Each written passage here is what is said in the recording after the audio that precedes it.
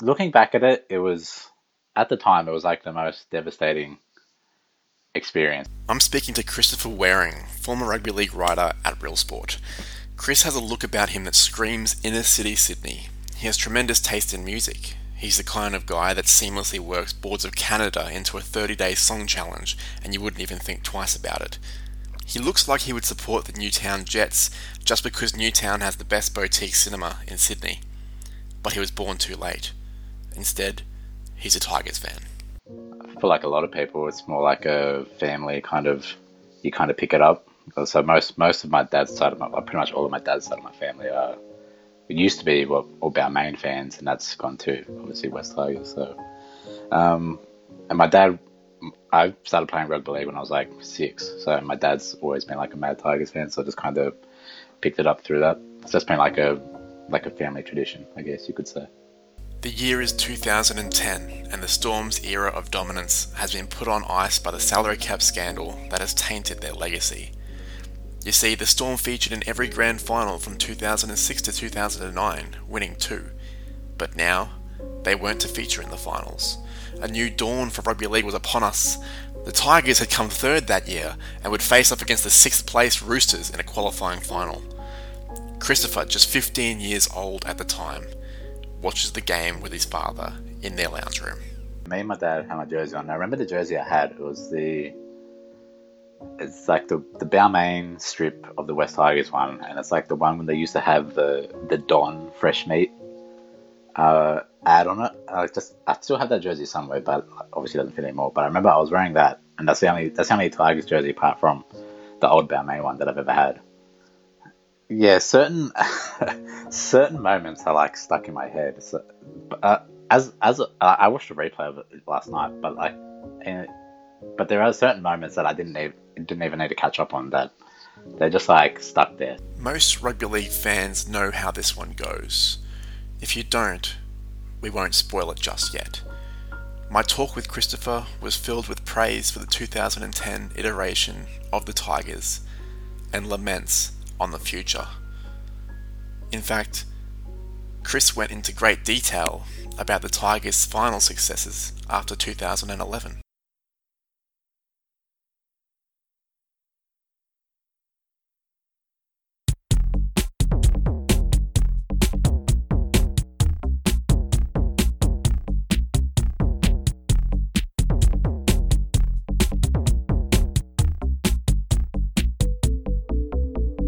Welcome to Above the Horizontal, a conversation podcast about rugby league. My name's Bo Nicholson.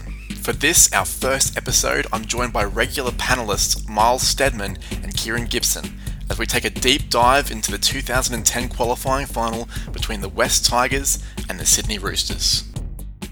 Alright, I'm joined today by Kieran Gibson. Kieran, how's isolation been treating you lately? Not too bad. It gives me time to do everything that I've been doing beforehand anyway. I'm not really doing anything different, to be honest.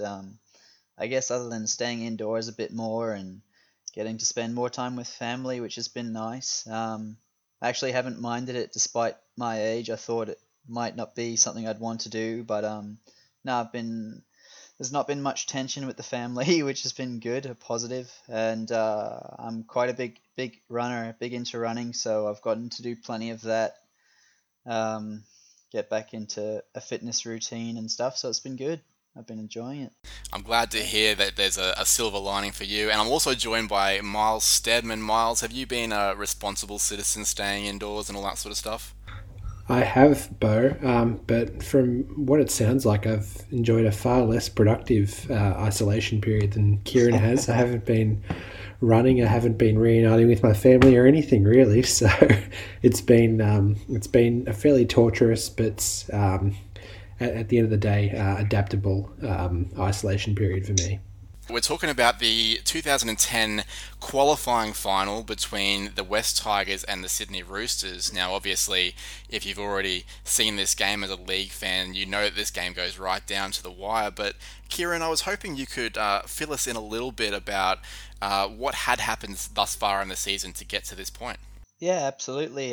So At the end of the, I think, yeah, 26 rounds for the 2010 season. It's 25 now.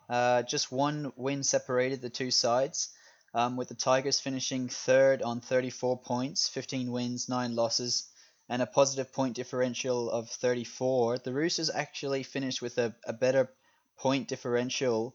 However, despite losing just one less game, it meant they finished 3 positions lower on the ladder in sixth, with 14 wins and 10 losses. And leading into this game, the Roosters were on a 2 game winning streak, and the Tigers had won 3 of their last 4. So I guess the form book was slightly in the Tigers' favour, and being that they had finished higher on the ladder, they had Marshall, who was in hot form, Farah, who was in hot form. I think you could say probably the Tigers were slight favourites going into this one. They had also tasted premiership success a bit more recently, having won in 2005, and the Roosters last won in 2002 prior to this one, I believe. Miles, what does this matchup look like between the Tigers and the Roosters? We've just heard Kieran saying they finished higher in the ladder. Things are probably in their favour, but the Roosters had a couple of aces up their sleeve as well. Yeah, look, both clubs had actually kind of enjoyed a fairly joyless half decade. The Roosters missed out on the finals in 4 of those years, while the Tigers hadn't made the finals for a while either. The Roosters had actually finished in last place the previous season under Brad Fittler, which probably no doubt hurt the fans, given he was the halfback or 5'8", can't remember which, in their last triumph. But Brian Smith is the head coach this year for the Roosters, who, as it were, ended up winning Coach of the Year. And new signing Todd Carney also won Player of the Year. Both of those obviously at the Dally M Awards. The Tigers showed not perhaps, but a lot more promise at the end of last season. They finished 1 spot out of the finals, but still probably a poor showing this year. Probably gets Tim Sheens likely fired, as he's been around for a while now with the Tigers, obviously having seen that 2005 premiership, but you would have had to have think that a backward step this year would have probably seen the end of him. Yeah, it's one thing that I think we underestimate about this game is that we always think about Benji Marshall being like one of New Zealand's greatest ever players. We think about Todd Carney and the rarest of touch in that particular season. But Brian Smith and Tim Sheens were both master coaches, and Tim Sheens had won a number of premierships with the Raiders and then also with the Tigers in 2005. So it was going to be a battle of the clipboard as much as a battle of brawn and brain. But I will say that the Tigers did jump out to some early dominance in this game. They seem to have a lot more intent in this one, and that's a word that I throw around a lot, and I think it gets a little bit overused sometimes, the word intent, but there was just something about the way that they started the game with Bryce Gibbs. They moved Todd Payne into the back row, which really bulked them up in those opening exchanges, and they were really ripping into those Roosters. Miles, one in particular that really caught my eye was Gareth Ellis on that left edge. I thought he was really impressive. Yeah, I remember for a few years there that he was in the NRL. The league was basically totally unequipped to deal with a fully fit and firing Gareth Ellis. He obviously his first real involvement in the game was a big hit on, I can't quite remember on who, but it forces a mistake in the opening moments from the Roosters, and he's basically constantly abusing the Roosters right edge there. And he probably should have had about 3 tries in the first half, which we'll go into a bit more later, I'm sure. But yeah, he was a super in those opening moments for the Tigers. Well, speaking of those attempts at try, one of the very first ones was about 5 minutes into the game. It didn't take long at all. The Tigers were really peppering down their left edge, which of course is the Roosters' right edge of defence. And Ellis was over the line, looked like he was going to score for all money, but suddenly there was a try saver from Todd Carney, Kieran. Yeah, so this was the first attempt that Ellis had. His dad had travelled all the way from England to come watch him for the final series, and yeah, it looks for all money. I mean, I reckon if you were to get the measuring tape out, Ellis would have been about 30 centimetres away from the ground, and Carney, whilst he was in the tackle, it wasn't until the very end that he snuck his hand in and managed to rip the ball from Ellis's grasp. I think everyone in the whole grounds thought it was a try except for Carney, who obviously knew what he was doing. And it reminded me of a Minicello strip on Ben Murdoch-Masila 2 years later. It's probably the Minicello strip, the best strip I've ever seen in my whole life. But this one was right up there as well. I didn't see it coming myself, and it was desperate defense from the Roosters that they really needed, because, like you said, the Tigers started hot and they led with a lot of intent. Yeah, and Todd Carney, obviously, earlier in that week was awarded the Dally M Player of the Year, and it's not just for attack. People forget that sometimes. He did have a really good season half at fullback as well, and it's efforts like that sort of show that he was a good fullback. Only a couple of minutes later, they were back down that left edge again, and Gareth Ellis again forces his way into the in-goal area, but this time they hold them up again. Miles, what did you make of the fact that the Tigers were what direction they were aiming their attack? Yeah, the Tigers clearly had the Roosters' left edge pinned as a weakness. You see Benji Marshall there exploit it with a dummy half scoot on a number of occasions in that first half. Creates a number of opportunities for his team. Kind of like, and we've discussed this before, kind of the way that Andrew Johns used to exploit a quick dummy half scoot down the left side of the defence to exploit a number of teams back in the 90s. Yeah, absolutely. And the Roosters were going for a different style of attack, wouldn't you say, Kieran? Yeah, they were trying to wrestle back a bit of ascendancy with their outside backs running from dummy half. I think Peter Sterling commented that he thought that that's where the Roosters were really good. They were running, both Minicello and SKD in the opening minutes were running from dummy half, in particular those two, just to try and sort of get back a bit of momentum in the arm wrestle. And they both, actually, they went down the blind side, I noticed. They weren't afraid to kind of chance their arm. I guess they had to, really, because the Tigers, even if it was the early stages of the game, they were really getting on top of the Roosters, who had no field position at all. And look, notwithstanding that early dominance that we're talking about, for the Tigers, the forward battle was really something to behold. You just don't see that like that anymore, do you, Miles? No, you don't. It was a great forward pack battle the whole game. And I guess in coming years, we started to see more men in the tackle to conserve each energy per player, which is, you kind of see big data incurs, make their incursion on sports across the world. And that's kind of killed off the art of the big hit, which has sort of gone by the wayside a bit, but you certainly see it. You certainly see a lot of big hits in this game, especially in the first half, when the players have a lot of energy. Absolutely, but not enough energy to stop Gareth Ellis from getting to the try line a third time within 15 minutes. Again, peppering that left-hand side. Ellis this time gets through, this time grounds the ball, but he is denied because of Benji Marshall's commitment to the thug life, where he has punched Mitchell Pearce in the head in the previous play the ball, which has incurred a penalty against the Tigers, which means, of course, no try for Gareth Ellis on his third attempt. Kieran, seriously, what are the bookmakers making of that? Yeah, I mean, you would have to. I don't think he would have been at high stakes before the game started for first try scorer, even with his dad coming out from England, as we mentioned before. But I would have had to have thought his odds would have dropped dramatically after that third attempt. And I like a punt myself a little bit. I probably would have been looking up the app if I had been watching that game live and I'd been old enough to bet, I think. Absolutely. I was old enough to bet, but I was always quite responsible at that time. Despite those missed opportunities, I think the Tigers kind of wisened up. They sat there and thought, you know what? Gareth Ellis isn't destined to score a try here. So, Miles, I reckon they used him tactically in a different way. Yeah, you see it. You see it with some of the great players throughout the league history. It's the fear factor of Gareth Ellis, which gets the Tigers their first try. You see Marshall at first receiver and Simon Dwyer looking to come in behind him and take the ball back the other way. And he kind of fakes to Dwyer and also to Keith Galloway, who's at second receiver.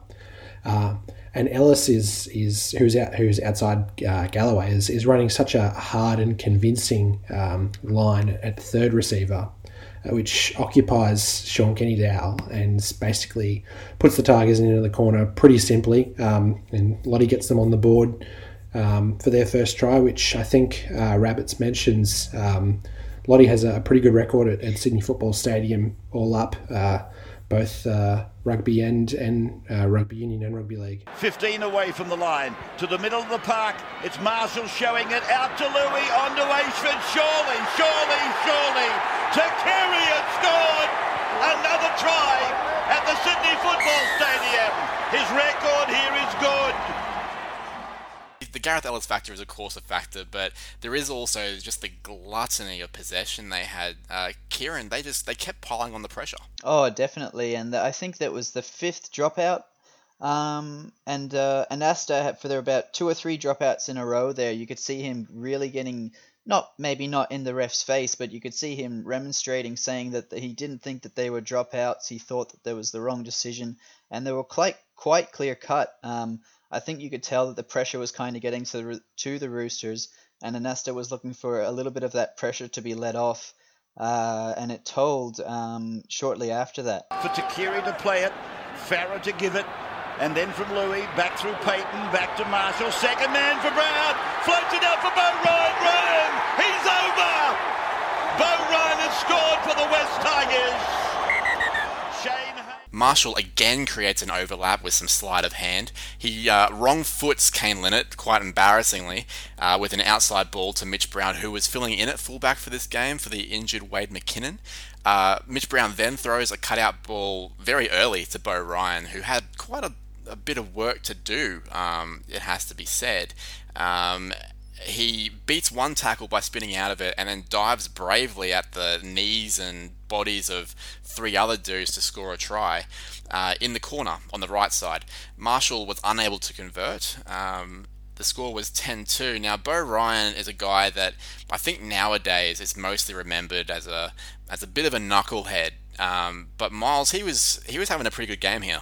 Yeah, he was never the most talented winger, Bo. He was always a good winger, but never the most talented. But what I always admired about him was his total willingness to take hit to make a play. And he does that in this try. He knows that he's going to get thumped by about 3 Roosters, and he still puts on a spin move and gets down low and scores in the corner. And for his troubles, he cops a bit of blood on the schnoz. But he's a good looking man, so he's going to come out of that one okay. Yeah, he's got a bit more of a head start than the rest of us, I'm afraid. As Marshall did not convert on the right side there, the score was 10-2, and it stayed that way heading into the break. Now, just a reminder that the Tigers were in 3rd place and the Roosters were in 6th place. Now, in the McIntyre system, as it was back then, it was 1 versus 8, 2 versus 7, 3 versus 6, 4 versus 5. The 2 lowest ranking losers get eliminated. So the Roosters were a very realistic chance of getting booted out, despite having the captain, coach, and player of the season, according to the Dally M's. And the Tigers were well poised and had quite a bit of momentum, wouldn't you say, Kieran? Oh, for sure. I think halftime came too early for the Tigers, it's fair enough to say. They were just really starting to crack that Roosters defense that held up so well for so long. They scored both of their tries in the last 10 minutes, and you could see that all the momentum, all the field position was with the Tigers, and it was no fluke. It wasn't the result of penalties. It was just constant, relentless penetration of the Roosters defense, just marching downfield, and it was peak Robbie Farah as well. He was at the height of his powers. He was every single kick he laid down the field was finding the grass, and that just meant that the Roosters had to work even harder for their meters to get back upfield, and ultimately it meant that the Tigers were able to keep the field position, and that's why they were on top, and they would have loved to have kept playing for another 10 minutes, I think, at least, and then going into the sheds, hopefully another couple of tries up, I think. It's probably fair to say that, yes, their forwards were running harder, the backs were more clinical, the playmakers were finding more grass than Snoop Dogg on all their kicks, but I think there is more to that as well, wouldn't you say, Miles? Yeah, no, this game truly was Tim Sheens at his best. Yeah, you saw it back in 2005 when the Tigers were like this, and they're like this in this game as well, and that they're not looking to kind of score off every play, but they're keeping the defence guessing each play with different moves that they're putting on and different angles they're showing up, and that's probably the second best thing you could ask for to scoring off every play. So yeah, this is it was a really good tactical incursion from Tim Sheens in the first half, and we'll go into it more later. But it's a shame he couldn't keep it up. Yeah, I mean, at this point, the scoreline might have been a bit deceiving, really. I mean, 10-2, and Tim's, you're right, the game plan seemed to work so effectively, and they could have very easily had another 3 tries if those Gareth Ellis tries went through. By all rights, it should have been out 26-2, but in a lot of those occasions, it wasn't just bad discipline from Benji Marshall that stops a try from happening. It's also some really good scramble defense, wouldn't you say, Kieran? Oh yeah, I mean that Todd Carney save on Ellis that we spoke about earlier. Even when Ellis did get the ball down from that Marshall try, whilst he probably shouldn't have got the ball down, there was 3 Roosters defenders all around him. They were backing each other. They were all putting in 100% to get to the man with the ball, and yeah, you could see that the effort was there. It's just it did seem like they had to be the next to score after half time, if not for the scoreboard to reel it back in.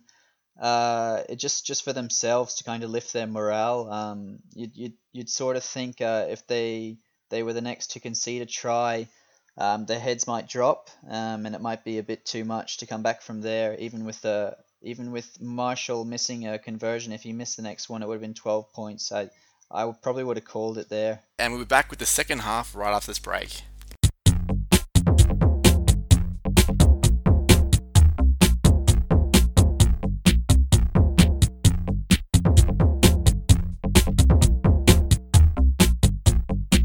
Welcome back to Above the Horizontal. You're listening to Bo Nicholson, and I'm joined by Kieran Gibson and Miles Stedman, and we're talking about the Tigers versus the Sydney Roosters in the 2010 qualifying final, and the Tigers at halftime are up 10 points to 2, and they've had a convincing start to this match, a match that could very well knock out the Roosters. And the second half started much the same, with the same sort of energy.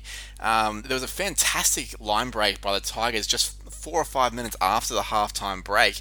It's Robert Louis that's destined to score the try, if not for a brilliant cover defence from Mitchell Pearce, which forces, because it's the last tackle, Robert Louis to throw the ball back on the inside, and Minicello picks it up. A vital effort there from Mitchell Pearce, because that could have been curtains if the Tigers scored right at that moment. But suffice to say, the way that the game was going, the Tigers had all the running, and just a couple of minutes later, in that same set, there was a lovely ball from Todd Carney for the Roosters, which created some space on the right edge. But Mitch Orbison, less reliable than we've come to know him as, holds the pass up a little bit too long and gives it straight to Blake Ashford for the Tigers, who intercepts. Play by Minicello to the 30-metre line. Carney's with the ball, holds it back, passes at the line. Oh, intercepted by Ashford. Ashford's over halfway. It's Carney chasing. Ashford and Carney. Carney and Ashford. Ashford! Ashford! Scores! He makes it to the line. The kid from Paddo, as I said in the telecast early, is born 100 yards from here, and he's nearly run back into the hospital. 14 points to 2, which of course Marshall missed that kick, so 14 points to 2, it stayed. Now, about 10 minutes later, the score's ticking along, and the game's really moving in the same sort of direction. The Tigers have all the ascendancy, all the possession, and Robbie Farah he has on the fifth tackle, he's 20 metres in front of the posts, and he takes a field goal to make it 15 points to 2 in the 55th minute. Kieran, is that the right call? I mean, at this stage of the game, like you said, the Tigers, they continued on in the second half much as they did in the first. I don't think it was the right call at the time. But I do recall in the commentary box, they did say that Farah was kind of taken unaware by being passed the ball. He didn't expect it, and he kind of just thought, oh well, I haven't got much time here. I may as well take a shot. We're up by 12. What harm can it do? I think with the Tigers' attack at the moment, they were kind of wearing the Roosters down. I know that there was a bit of the break with half time. I still would have liked to have seen them apply a bit more pressure and gone for the try, but as it turns out, it wasn't too poor a decision in the end. Yeah, I mean, like, hindsight's a wonderful thing, and we all know how this ends, but look, I think a 13-point advantage, which is more than 2 converted tries, of course, with 25 minutes left, and the way their defence had been so stout, and how drained the Roosters were, and the fact they had 2 young forwards in Ben Murdoch-Masila and a young Andrew Fafita sitting on the bench unused to that point, you'd have to have thought the Tigers would have backed themselves in to defend that lead. Miles, do you think it was the right call to take that field goal? Well, the one thing I would say, it's certainly not the wrong call, I don't think, but the one thing I would say is that, and as we'll get to it, if not for basically a freak play, 1 in a million at the end of the game, it would have been the right call. So, you take the opportunity you get in the game. Robbie Farah took that one, and it was for 79 minutes and 59 seconds. It was the right call.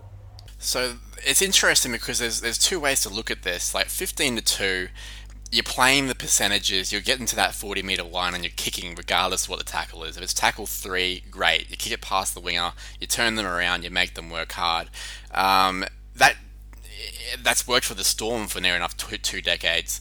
But Miles, you could say that it was a change of tactic from Tim Sheens. Do you think it's the right call? It was a fantastic kicking game from both Marshall and Farah, and I think the mistake here is that Tim Sheens decides to rest on that on those fantastic kicking games that those 2 players were having, rather than using it as it was in the first half, which was basically just a pressure release valve for the Tigers. What he does, Sheens, in the second half here, I think, is a really poor call in that he kind of tasks the Tigers' defence with winning them the game.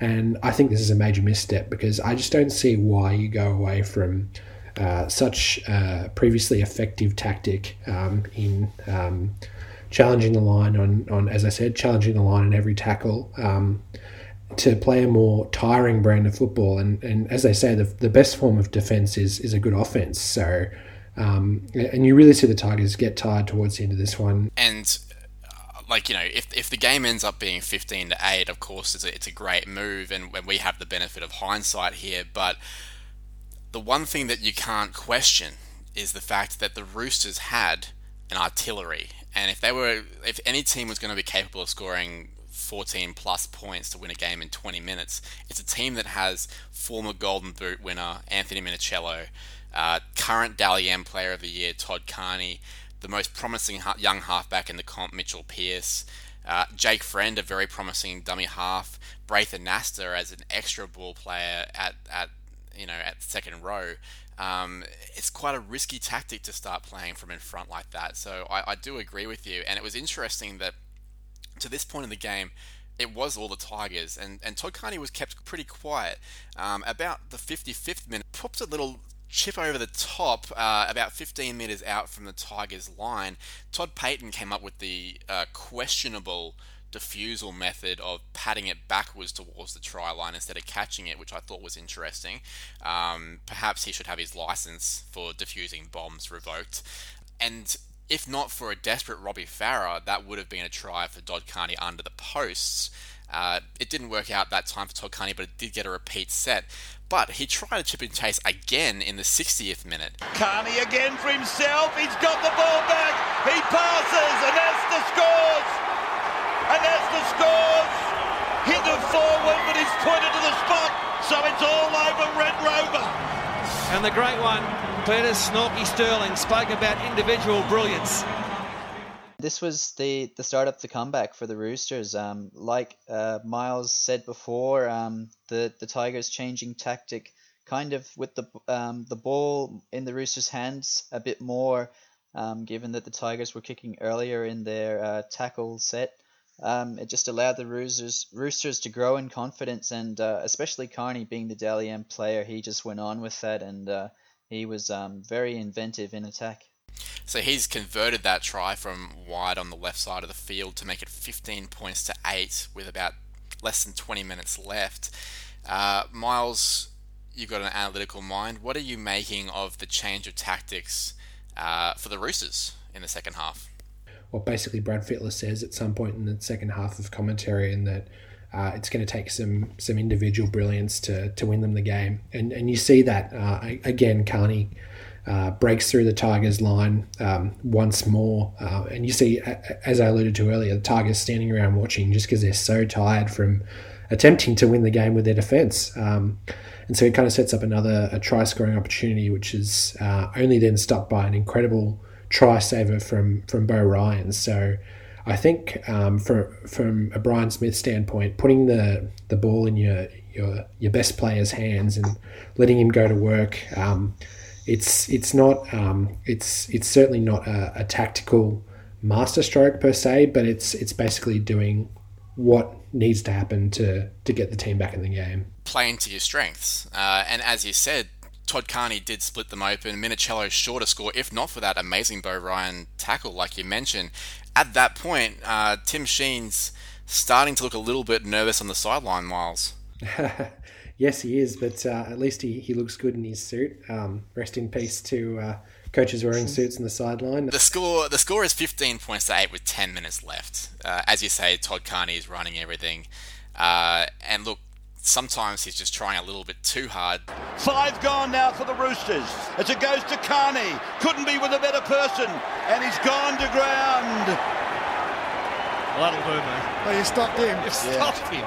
Dally M Player of the Year, 5/8 of the year, and proven summons medal, you've killed him. You stopped him.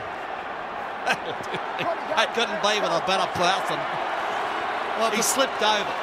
Shut up. Unbelievable. A couple of minutes later, about the 72nd minute, where the Roosters on the last tackle are throwing the ball around on their own 40-metre line and they're getting shepherded towards the touchline. They desperately throw it back in field, and Simon Dwyer is the closest person to it, puts it on the toe, and himself gets put into touch, giving the Roosters 6 again from a scrum. Kieran, what did you make of that decision?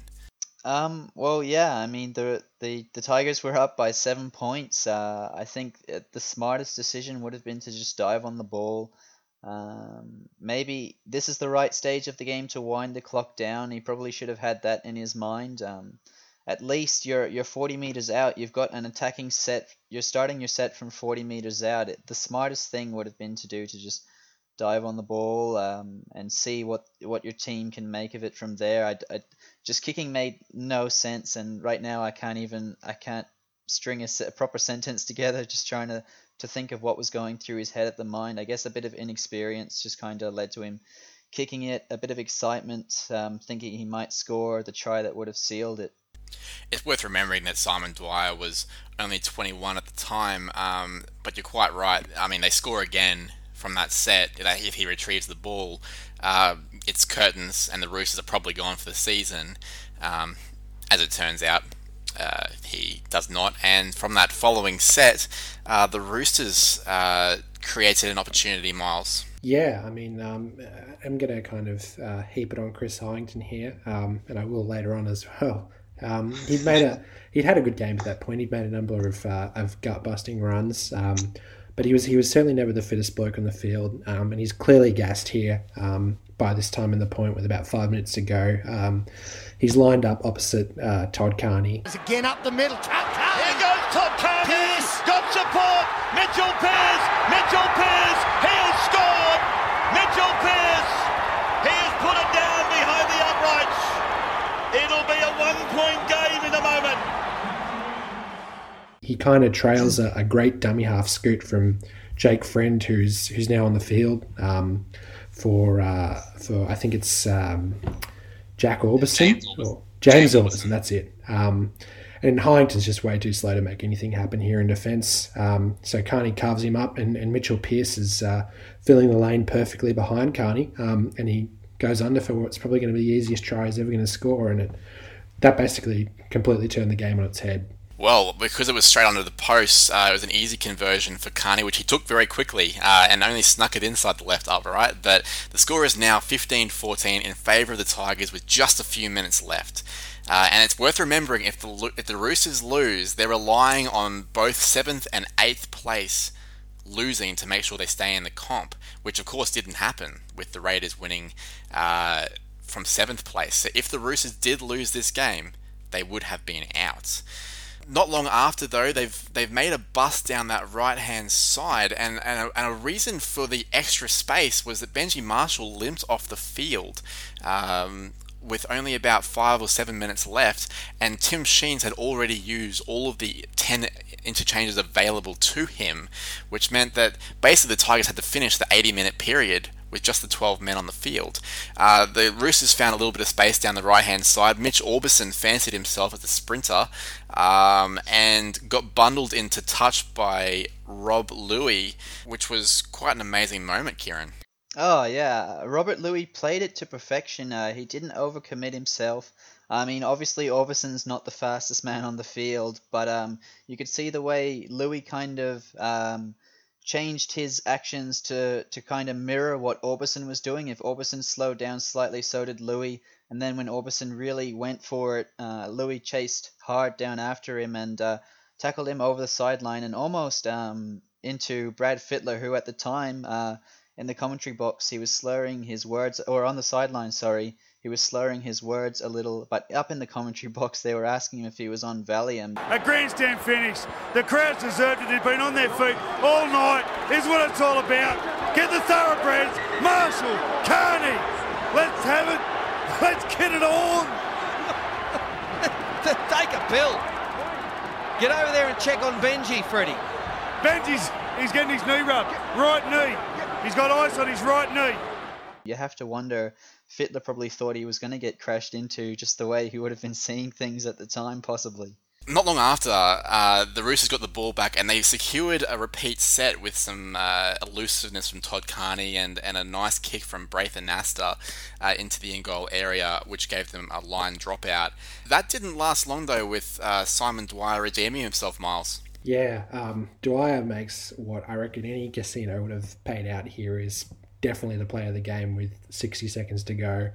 You very, very seldom see players stop Jared Waerea-Hargreaves in his tracks, and that absolutely happens here when Dwyer basically throws his entire chest at him and forces the knock on.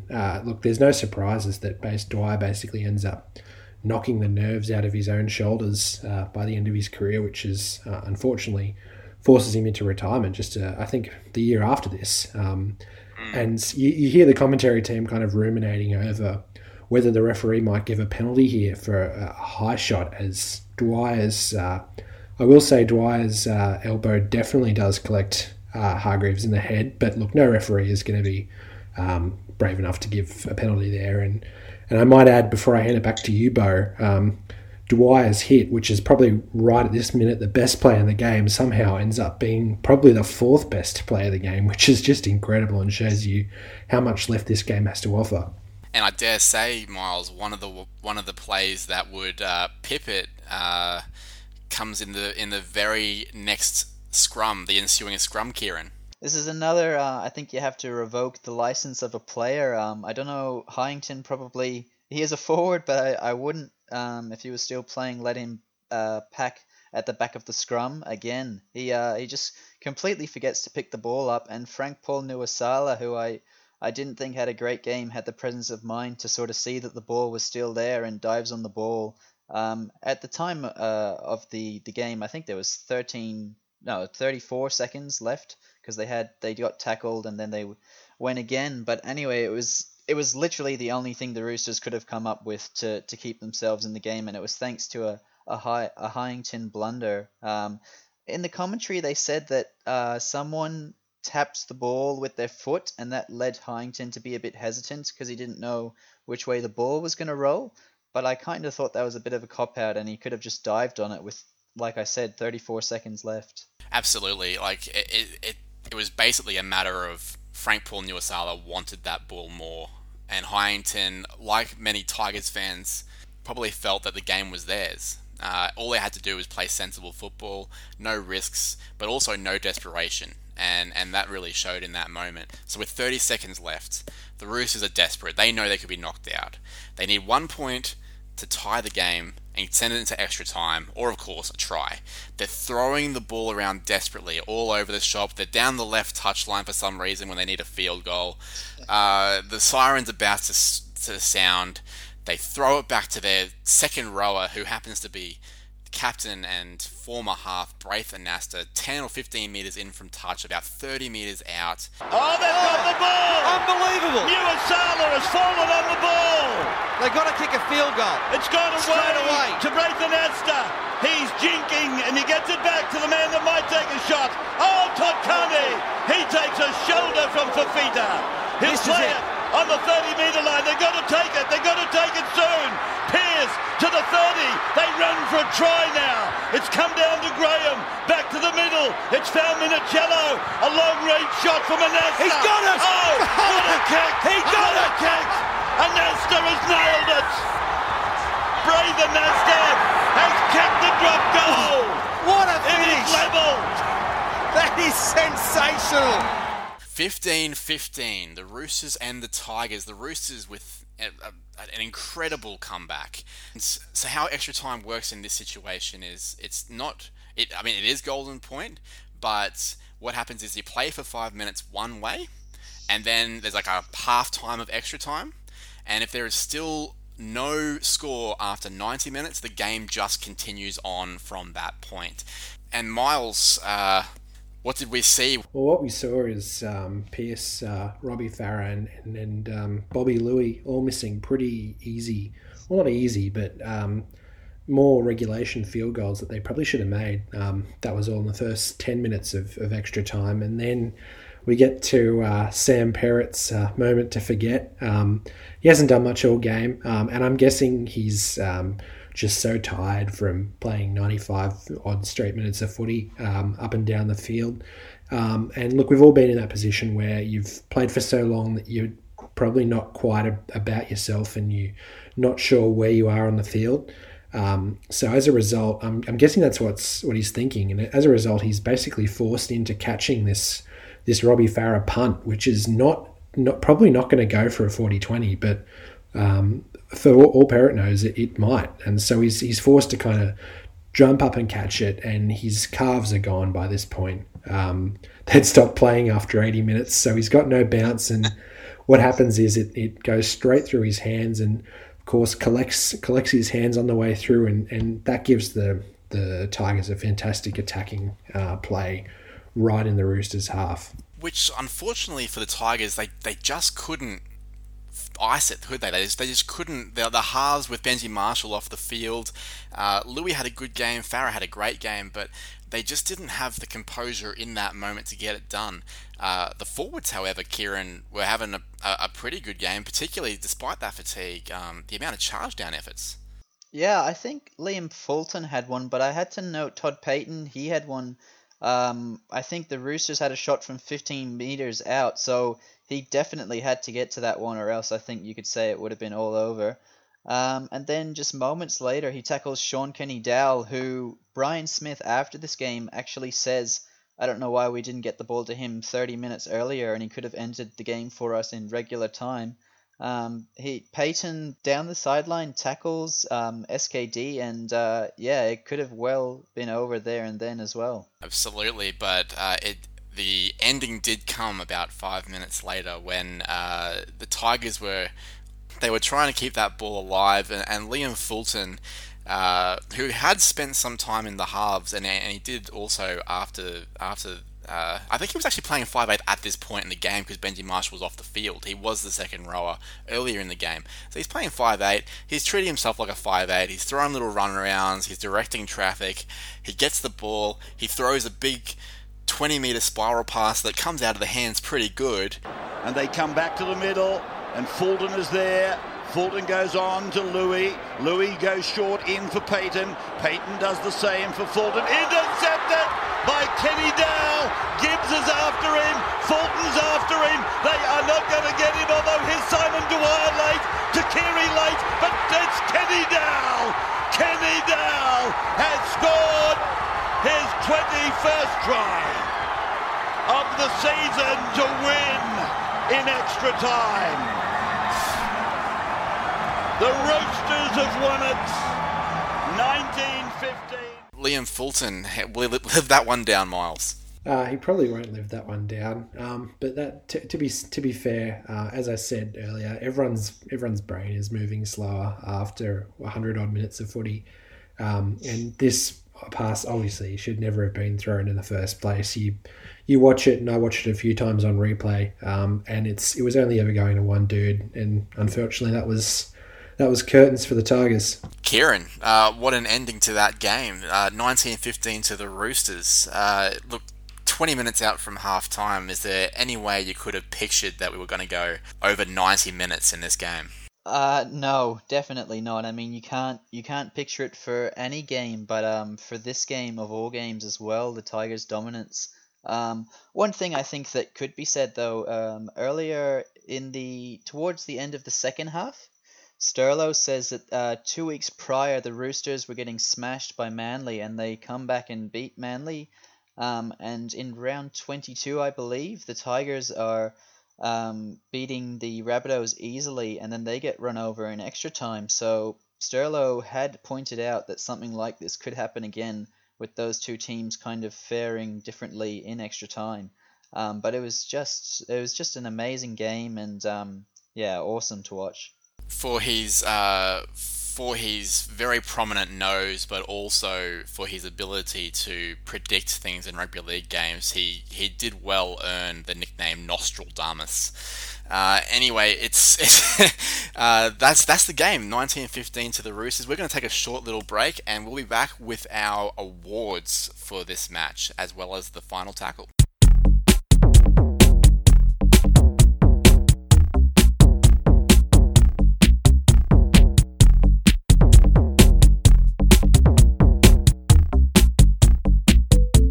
Back to the first episode of Above the Horizontal. I'm Bo Nicholson. I'm here with Kieran Gibson and Miles Stem, and we've just talked our way through the 2010 qualifying final between the West Tigers and the Sydney Roosters, which the Sydney Roosters won 19 points to 15 in absolute heartbreak for the West Tigers.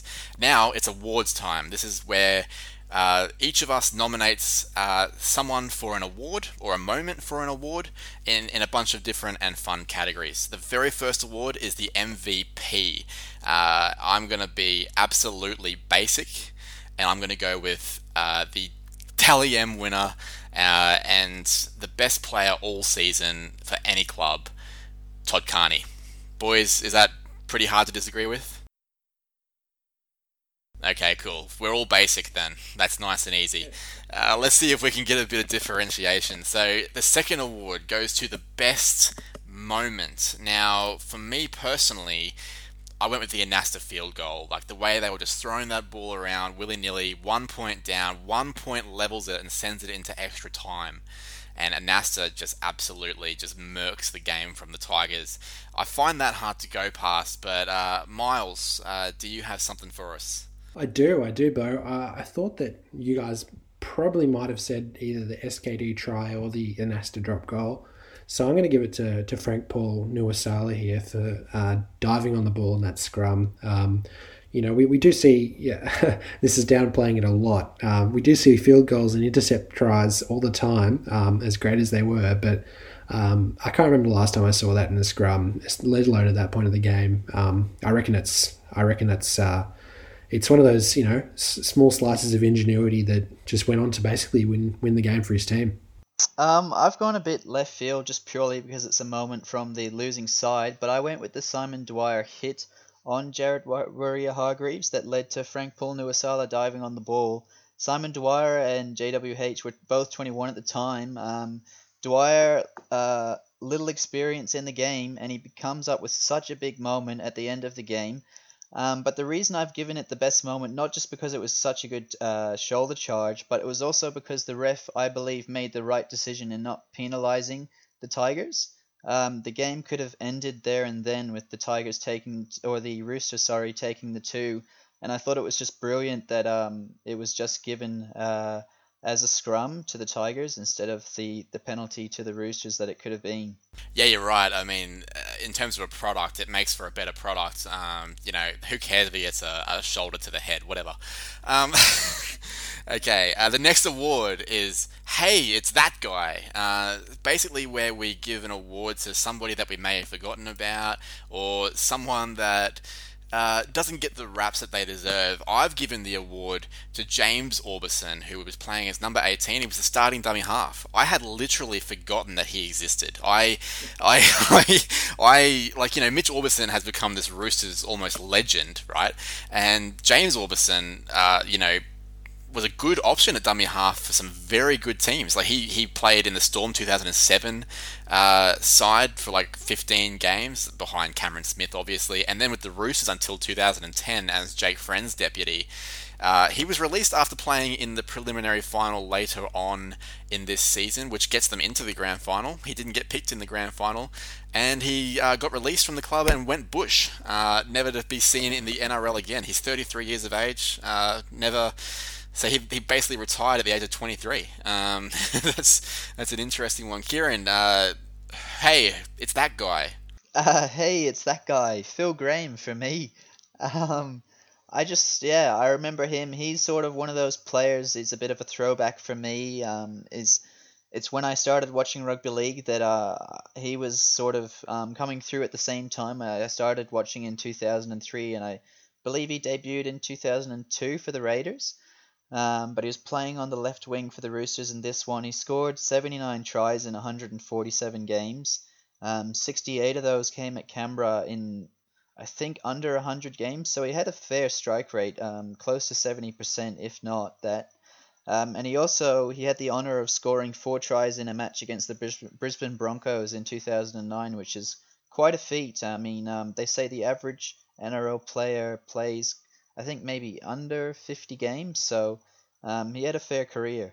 Absolutely, and I'll give props to anybody that can score 4 tries against the Broncos, because everyone enjoys that. Miles, hey, it's that guy. Hey, it's that guy for me is Martin Kennedy. And when I saw him on the field for the first time, it kind of got me thinking, and this is just sort of off the top of my head. I haven't looked into this super correctly or not, but I think there's maybe like 3 players in this game that go on to sign $1 million contract, and that would probably be Fifita, Pearce, and Martin Kennedy.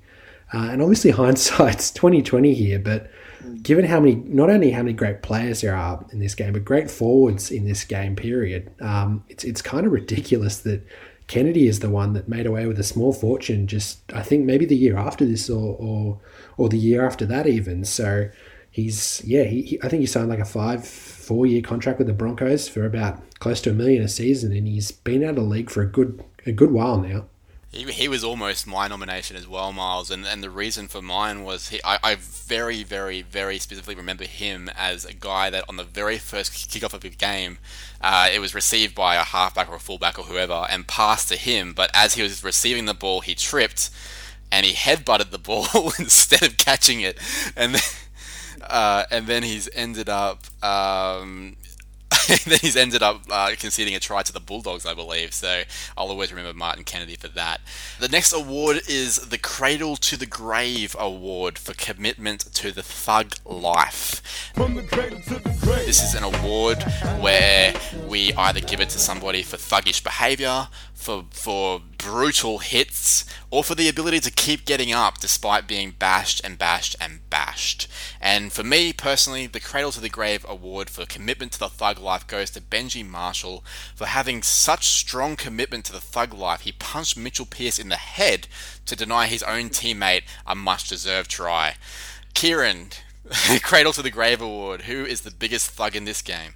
I found this one a little bit hard to split between Bryce Gibbs and Simon Dwyer, but I just can't go past Simon Dwyer's hit on Jared Waerea-Hargreaves. For me, that's a pure thug life moment. You could put that straight into any thug life clip and it would fit perfectly. Yeah, I've gone Dwyer too here, and the commentary team mentions this, but I don't think it gets any more thug than attempting one of the most dangerous plays in the game in terms of how quickly it can go wrong, which is a shoulder charge. And as they say, if that tackle goes wrong, that gives the Roosters a penalty right in front to take an easy 2 and win the game. So that was, maybe foolish, but maybe ballsy as well from Dwyer to put a big hit on probably the biggest dude in the game. Maybe foolish, maybe ballsy, but definitely thug. So the next award is the Greg Inglis Award for deserving to have their license revoked. And this award goes to someone that throws a bad pass, a bad kick, a bad moment, a bad tackle, a bad effort at the back of a scrum, and they need to have their license revoked. Now, I'm going to give an honourable mention to Todd Payten for this one, who passed the ball 2 metres forward to Robert Louis, who was standing in front of him during extra time. But as far as I'm concerned, Todd Payten gets off with a warning, as he is renowned for his excellent ball skills and had an otherwise good game. So, the Greg Inglis Award for deserving to have his license revoked goes to Jason Riles for getting the ball on the last tackle, 15-8 down, with 12 minutes left, and Todd Carney a simple pass away in space, and deciding to bomb it anyway. And it goes nowhere. Kicking license revoked. Miles, who gets the Greg Inglis Award for you? The Greg Inglis Award for me goes to Chris Hyington, whose halfback license I am revoking for. I don't need to say much more, do I? How do you let that thing roll, man? Like, honestly, you got one job, and that's to pick the friggin' thing up, and I'm guessing that was the plan, just have him pick it up and basically make a hit up, and he can't even do that. Far out, man. Revoked! Kieran, who's having their license revoked? Well, I guess to change it up a bit, I might go back to Sam Perrott. He batted the ball out twice in that game, and both times I think he really could have either positioned himself better or actually made the catch for the first instance. I think he needs to he's superb under the high ball usually, but he maybe could have had his license revoked just for the next game. Like, absolutely, Sam Perrott, reliable as an old shoe, but revoked. Okay, the next award is Best of a Losing Bunch. That is for the best player on the losing side, pretty straightforward. I've gone with Todd Payten, skillful and tough. He was relentless all game against the Roosters. Kieran, who's the best player on the losing side for you? I've mentioned him plenty throughout this podcast already, but Robbie Farah.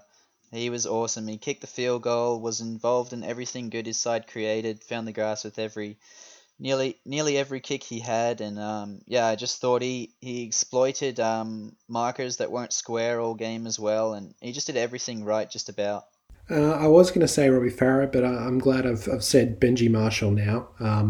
I think he was, probably toe-to-toe with Farah in terms of kicking game, and was excellent in attack for the Tigers all night. And I think to boot, him coming off the field with that injury really does them in extra time, obviously because Liam Fulton is playing in the spot that Benji should have been. But yeah, I think they really noticed it with Benji off the field in those last 20 minutes.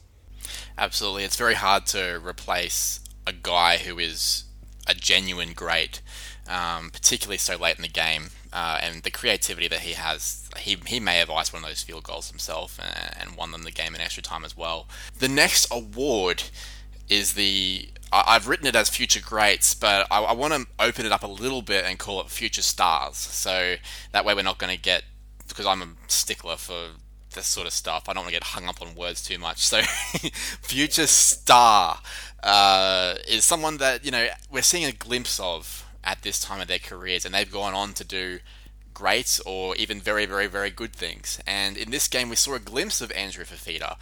He is introduced into the game in the 72nd minute, but Fifita would go on to become one of the most devastating props in the game for the next decade, and was desperately unlucky not to win the Clive Churchill medal when the Sharks won the comp in 2016. So for me, seeing a glimpse of Andrew Fifita was a nice future star moment. Kieran, who's your future star or great? Whilst he hasn't always been my favourite, Jared Warrior-Hargreaves, just as recently as one of the last grand final played, he nearly won the Clive Churchill. He was superb all game in this match, and he's For me, he's had a bit of a renaissance towards the back end of his career now. I think he's been superb the last 2-3 seasons. So, yeah, I think we were getting a bit of a glimpse into the future there on that day. I too have gone with Jared Warrior-Hargreaves, and I'm glad that Kieran mentioned that kind of career renaissance that he's seeing. He's really kind of gotten rid of the penalty from his game, and that's made him, I think, a way better player. So I've gone with JWH here. Yes, and he has, as you say rightly, become a very mature prop in his later years. He's 31, he's younger than me, so shut up, Bo. It's marginal, but still, it hurts. The next award is the award for the turning point. It's our moment that we think the game changed, usually for the team that won the game to go on and win. For me, the turning point, and there were plenty, there was plenty of things you could point to, but for me it's Benji. When he goes off, he's their match winner, and when he goes off in the last 10 minutes with the score at 15 points to 8, suddenly there's 12 players on the field. I think he was technically on the field when they scored that try to make it 15-14, but he wasn't really contributing. He had a busted knee. Having 12 players on the field for that last little bit is a big reason that the Roosters were able to create the scoring opportunities they did to send the match into extra time. And then when he wasn't there for extra time, they became a lot less potent. So for me, it's Benji Marshall's injury and Sheen's not being able to replace him because of substitutions. Miles, what's your turning point? Yeah, I'm actually going to go with half time. I think that, as I've said, I sort of alluded to, Smith completely outcoached Sheens in that second half. He diverted all traffic through Todd Carney, whereas Sheens also changed to change his tactics, but certainly not for the better. And as you mentioned, it left them short of an interchange, a spare interchange, to get someone on for Benji for those last few scoring opportunities. So I think that while in the coaching battle, Sheens was all over Smith in the first half, I think that Smith made the perfect few adjustments that he needed to, whereas Sheens totally over-adjusted, and I think that was the turning point of the game. Yeah, I have to feed off what Miles just said, really. I mean, the Tigers' tactic in the second half to kick early in the tackle count kind of ruined them. It gave the Roosters a bit more ball, and with that they just grew in confidence, especially going through Todd Carney, who is the adventurous kind of player, and the Roosters just supported him, just went with everything he did, and that really swung the momentum of the game. Now, the next award is the... Miles, you'll be happy to know I've actually stolen this phrase from Canada's greatest ever comedian, Tom Green. From his stand-up, when he would say, "It was better before! It was better before!" And "it was better before" is where we talk about what was better about rugby league at the time. And in 2010, I didn't realise it until I saw it twice in this game. I missed the chip and chase. And I didn't even realise it until I saw Todd Carney doing it. You rarely see a really good chip and chase. And when I think of a chip and chase, I think of Matty Bowen against the Knights in 2007. I think about Todd Carney in this game. That was better before, the chip and chase. What do you think, Kieran? I'm going to go and say, well, yeah, sort of feeding off that, just the quality of footy in general. I believe that kind of era, I think Miles has said this before previously when we've chatted, the 2005 to 2010 kind of era of the NRL was the most exciting brand of footy. You had Hayne, who was going on unbelievable streaks of form. You had your Matty Bowens, you had JT, who was in his prime. So many star players that weren't afraid to use their full skill set. Darren Lockyer as well, you could throw into that mix. Andrew Johns, there's a few. Miles, it was better before. Yeah, I'm going to kind of sort of side with Kieran here and take it a little bit further. I reckon it was better before when coaches had a head to find the right balance between both offensive flair and the structure which goes up around said flair to make a team great. And we did see that for the entire season with both teams, but especially the Tigers.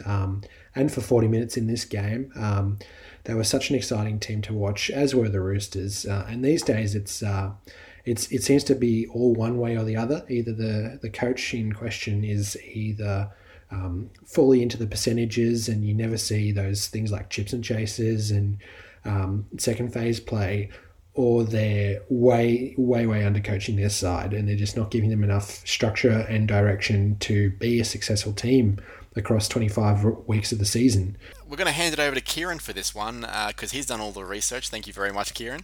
It is Where Are They Now? Where, Kieran, I believe you found some of the players from the Tigers team and what they're doing these days. Yeah, I haven't got anything on the Roosters, but I've got a bit on four Tigers players.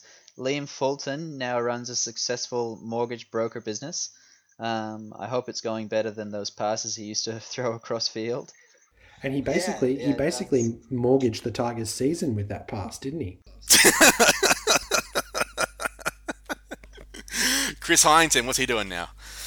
He's a high-performance trainer and part of ABC Radio's commentary team. Bryce Gibbs works as a mine operator in Wollongong, and Toddy Payton, who was the assistant coach or one of the assistant coaches up at the Cowboys, is now the assistant coach of the Warriors. Thanks for that, Kieran. That's awesome. Which brings us to the last tackle. Yeah, this is the time for your clutch play, and I'm going to start us off with a special segment. It's called Miles's Minutia, where Miles finds an interesting tidbit about the game and tells us all about it. Miles, what do you got? Well, look, I was going to say, we kind of spoiled it early on, actually. I was going to say that this is James Orbison's second last game of his career, and it's a high-intensity final, which he kind of gets dragged off halfway through for Jake Friends, which proves to be a big turning point in the game, because Jake Friend's good in this one. So I wonder if almost Jake Friend buries Orbison's career here. But regardless, I do want to say that I think that, in my completely unprofessional opinion, I think that on that last play of the game, I reckon Takuri almost certainly catches Sean Kenny-Dow. Although if you watch it back, he's basically caught up to him in his first few strides, but he's forced to run around Liam Fulton, Simon Dwyer, and Bryce Gibbs to get to SKD at the end, because they're all kind of lumbering in front of him. So I reckon that Takuri might have caught him if it was just him and SKD, he might have caught him. The next segment, Kieran's own, is Kieran's Crossovers, where Kieran imagines a world where one of the players in this game, or maybe multiple players, are successful in another sport, and what that other sport would be. Kieran? So I have to apologise, Sam, before I say this, Sam Parrott, but I think he'd probably go alright in beach volleyball, given the way he batted the ball twice in that game. I know the aim of the game is to get the ball back over the net, but if he could at least tee it up for a teammate, maybe he'd go alright at it. He misses that last set, though. Yeah, that's true. But also, I'd go a step further. Beach volleyball, because the way that he jumped towards that last one, it was like he was jumping out of sand. It was beach volleyball. Great call. Thank you, Kieran. Now for my segment is Bo's box office. I'm a bit of a movie fan, and what I try to do is I try to compare each game to a movie that came out the same year as the game did, just to make it a bit more of a challenge. And I'm speaking from the position of Tigers fans for this one, because for Bo's box office this week, the movie is Toy Story 3. After winning the comp with a bunch of the players involved only 5 years prior, it feels good to be back with Benji, Robbie, and the gang. Things are tough, but you know that the heroes are going to prevail. As the game goes along, we become less confident they can win.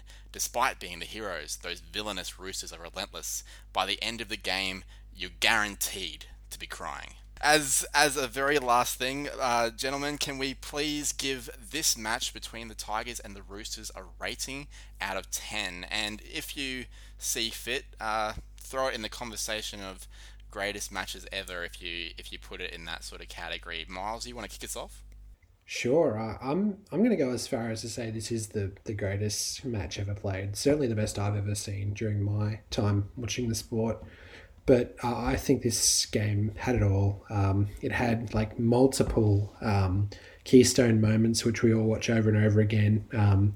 It had tears, it had laughter, everything that Bo said, and had a lot of superstars playing key roles. I guess you could call it an ensemble cast. And yeah, well, I forgot how untacklable Todd Carney was back in his day. So I'm going to give this a 10. I'd have to reserve best game I've ever seen. I don't know if I could go that far just yet. I'd probably have to, during this coronavirus, have to watch a few games back that I remember being really good.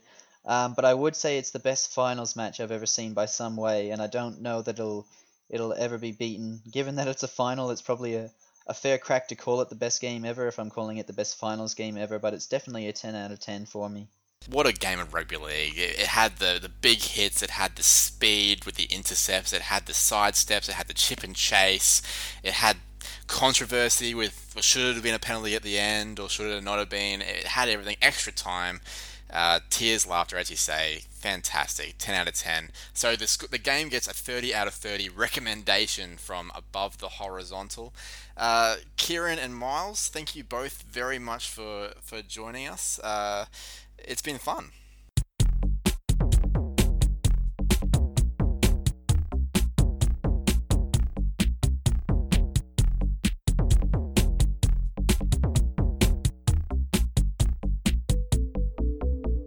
Above the Horizontal is brought to you by the Pioneer Australia.